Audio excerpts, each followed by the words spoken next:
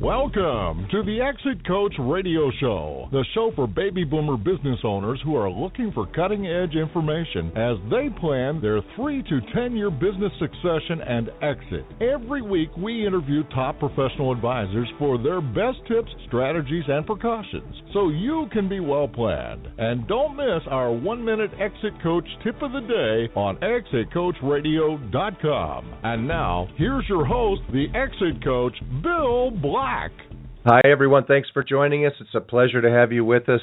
We're going to move from Connecticut down to Dallas, Texas. My next guest is Claire Billingsley from the Billingsley Consulting Group in Dallas, Texas.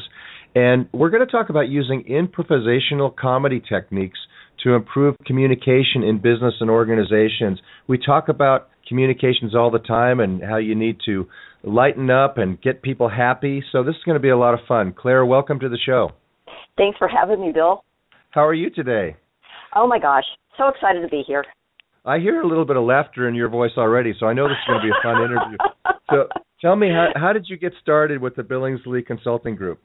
Well, about 4 years ago, I was in an organization. I was the vice president of franchise sales and operations for a company called Tony and Guy Hairdressing Academy, and they ended up moving their corporate headquarters out to Malibu, California, and that move to me with all of the movement from California to Texas didn't make any sense to me. And so rather than pick up and move out there, I tried to commute back and forth for a while. And, you just start losing a lot of connectivity, the discussions around the coffee maker, the water cooler, if you will. And so I just decided to exit stage right and to open up my own business. And that's when Billingsley Consulting was born. Well, it's better to exit on your own terms and they get the hook and pull you off stage, right? So, or the gong. The gong. So your platform, if you will, is that storytelling is so important today, and being able to lighten things up in the corporate environment helps everybody feel better about things. So absolutely. How does your coaching help in the storytelling process? Storytelling process is an art. And, when you think about it, our forefathers and foremothers were really good at storytelling. In fact, that was the way that they were able to instill values and the culture of the tribe or the city or the group that they were in. And storytelling has a strong focus on what people want to hear, and then they share that information with people. So it's shifting the view from the traditional ways of corporate messaging to a connected content strategy where people are the key element. And when you do that, the message is much more memorable. It's understood by every single one of the learning styles. It's visual, it's kinesthetic because, you get your emotions involved with it. It's auditory, so you can listen to it. And so when your brain is connected more emotionally to the message, you remember the information much more clearly. And I don't know if you've read Simon Sinek, and he talks about buying via emotion and not via facts. And so the old way of marketing fact dump. It's like, this is our benefit, this is our benefit, this is our benefit. But it's like, well, what's in it for me? I've heard from psychologists, we've had many on the show, and we've heard many times that the word story came from the fact that that's how our brain really stores information. That it came from, like you said, tribal days, where you told a story about how there's a dinosaur out there and he's bad, he's going to eat you. You're telling a story, so it stores in the early brain information. And not too far from the word store is the word bore. What makes a good story versus a boring kind of a tirade?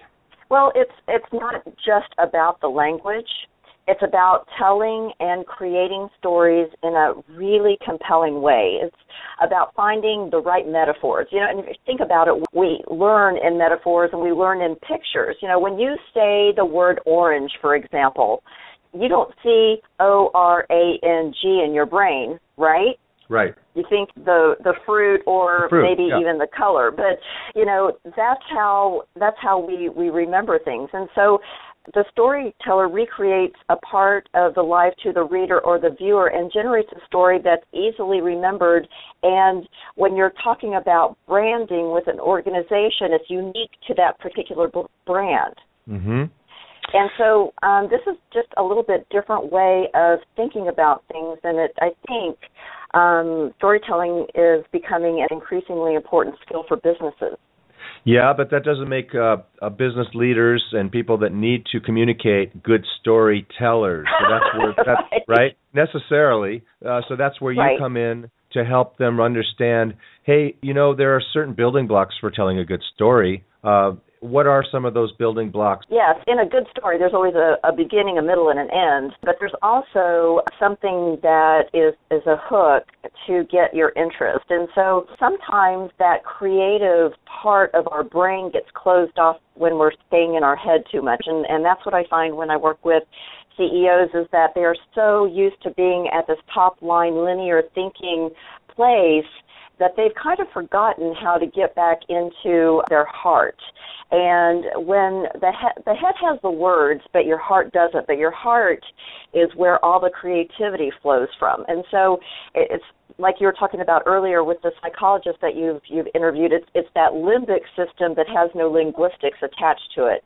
And so that's when you say, I love you, it's never enough to describe how your heart feels. Your heart just might be like exploding inside, and all you got these 3 words that say I love you, and they just don't describe everything that you're feeling.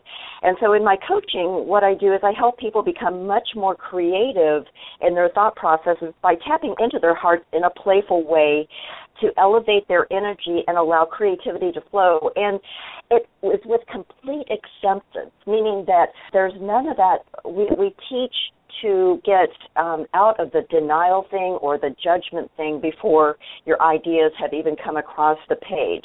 In improv, this is one of the techniques that I pull from my improvisational comedy, is that we are never allowed to say no. It's always all about yes and moving the scene forward, or in an organization, moving the conversation forward. And so I work with people in using stories that are creatively developed through linguistics, by mood and emotion, and when storytelling as a public speaker, their body language. So they're basically painting a memory, not just a picture. So good stories compel people to actually change when you're using it in a marketing strategy. And it really is very strategic. You have to think about it. It doesn't just spew out of your mouth. You really have to think about what it is that you want to convey, who is your target audience, who is going to relate to the words that you're using. So I'm sure the psychologists that you've talked to are very in tune with all of the things, that the components that the CEOs kind of need to use to make things be compelling to whoever their target audience is. Now, a lot of people, when they're going to get up and address a group and talk about, communicating with either with their employees or even on a stage, they're really afraid to risk comedy. Maybe they've tried it before and things didn't go well. Let's just say. Yeah. So why are people so reluctant to risk comedy? What is baked into us that makes people reluctant? Is it fear of failure? Oh yeah, heck yeah.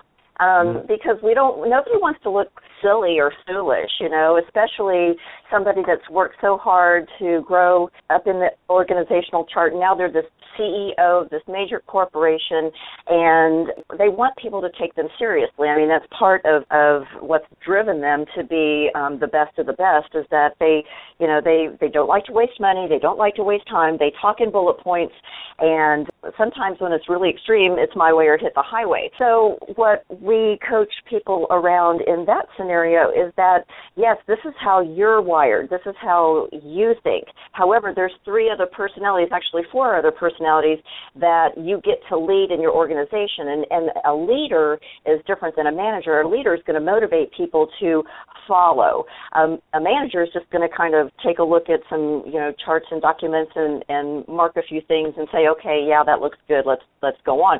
And so it's leadership around people and management around paper.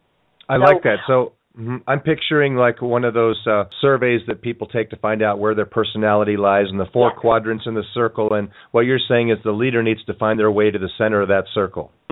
Absolutely. And what's kind of funny is that sometimes people don't even realize, what personality they are. They have no idea how they're showing up every day, and they have no idea how others perceive them. They just think everyone thinks exactly the same way they do.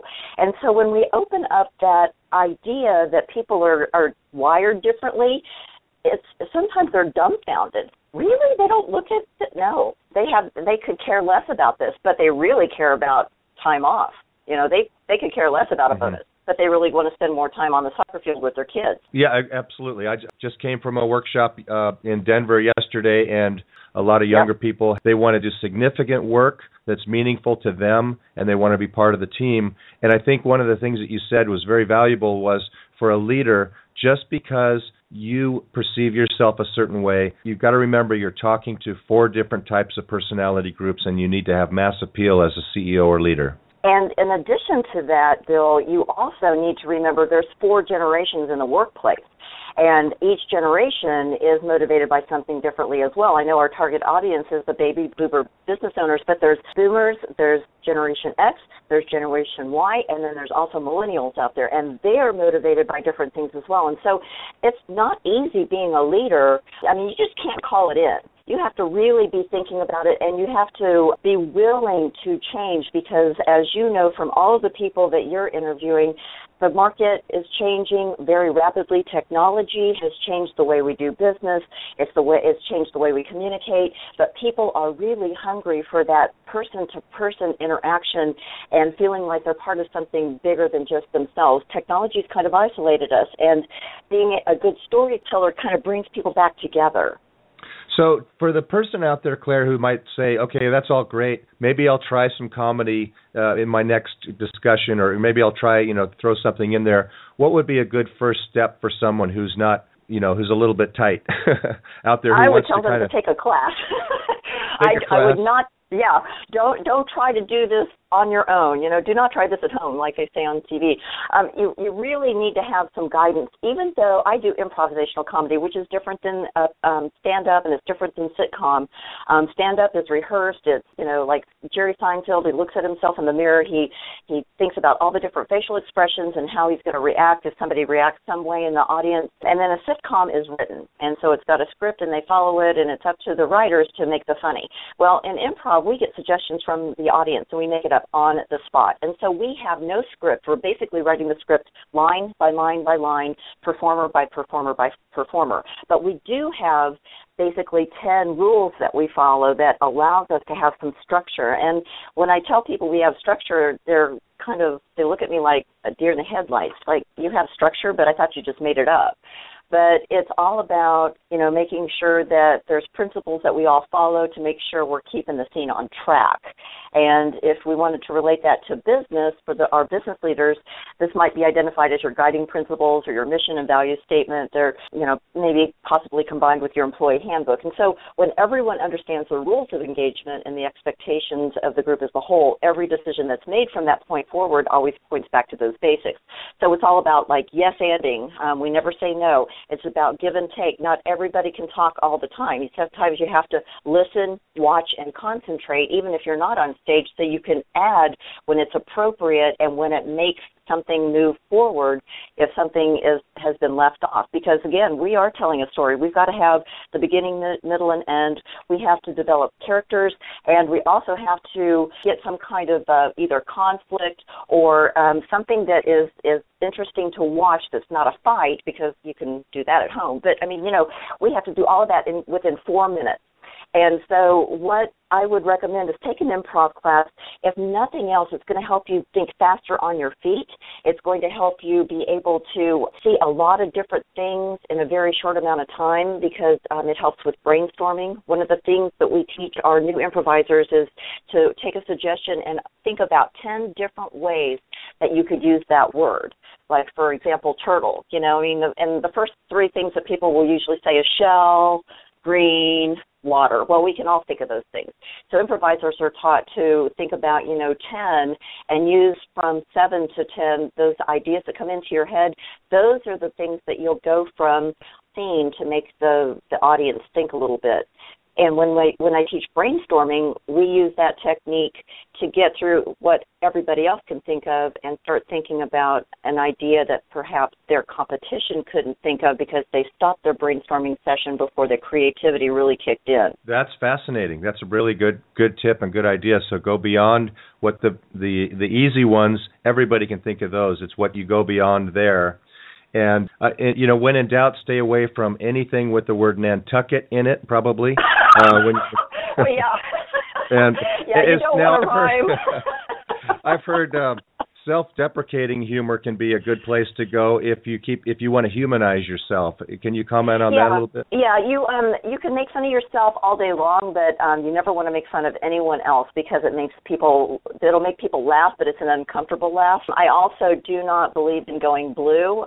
Going blue means that you use the words that can rhyme with Nantucket, and they really don't add a lot to the conversation or to the information that you're sharing. People will laugh, but a lot of times it's just like, kind of a courtesy laugh, and it's to, almost, I'm sorry you had to go there kind of laugh, because humor is actually a very smart activity, and the cleaner the comedy is, the smarter the humor is, where the audience can take it wherever they want. But if you use a double entendre, it still can be clean for a 7-year-old that might be in the audience. It's a really good tip, of course. And you have a book out called Circle Up.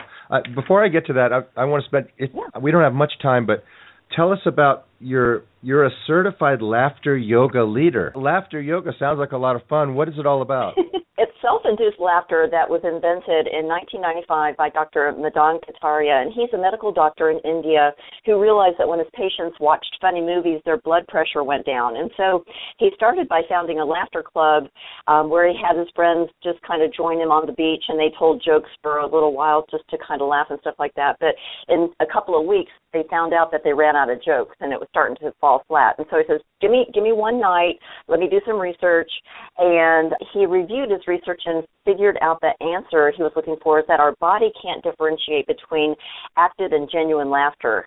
Both produce the same happy chemistry. And so the next morning he explained this to his group and asked them to try to act out laughter with him for 1 minute.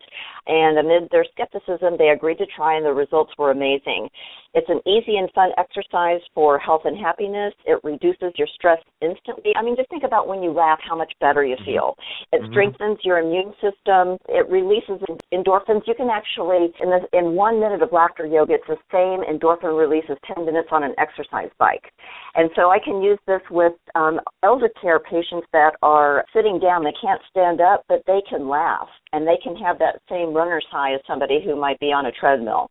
That's fantastic. I love that, and if you want to make somebody feel better, make them laugh or help them to laugh. That's a fantastic idea. Your book is called Circle Up. It's on Amazon, but you're saying if people contact you directly via email, you'll sign it and send it to them, and you Absolutely. might give them something to smile about right there. How do they get in touch with you, Claire? My website is Billingsley, BILLINGSLEY, consultinggroup.com. And they can also email me at Claire, CLAIRE, at BillingsleyConsultingGroup.com. Now, you're also a Vistage speaker, so you go and speak with CEO groups and other different groups about how to use laughter and how to create better communications, how to create better stories, that type of thing? I do. Love it.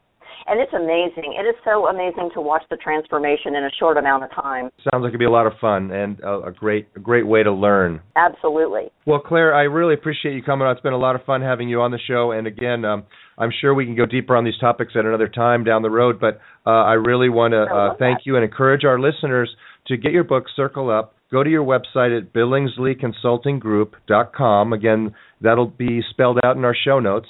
And also talk to you about coming into your group. If you have a business owner group and you need a speaker who's going to help people really feel good about themselves and be able to communicate better with their employees and their other people around them, be a better speaker and storyteller, contact Claire Billingsley. Claire, thanks so much for joining us. I look forward to the next time we get to talk.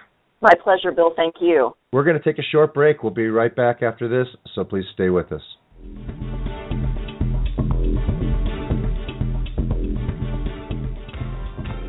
Does thinking about what will happen to your business if you're gone keep you awake at night? Will you get the price you need from your business to carry you through retirement? The BEI network of exit planning professionals is the world's leading advisor network with the power to help business owners transition out of business on their own timeline and terms.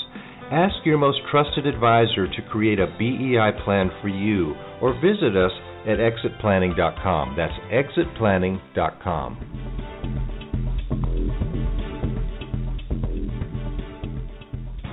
You're listening to ExitCoachRadio.com, the information station for age 50-plus business owners, where we're interviewing top advisors for their best tips, ideas, and precautions, so you can be well planned. We upload new 1-minute tips every day. ExitCoachRadio.com. Come listen for a minute.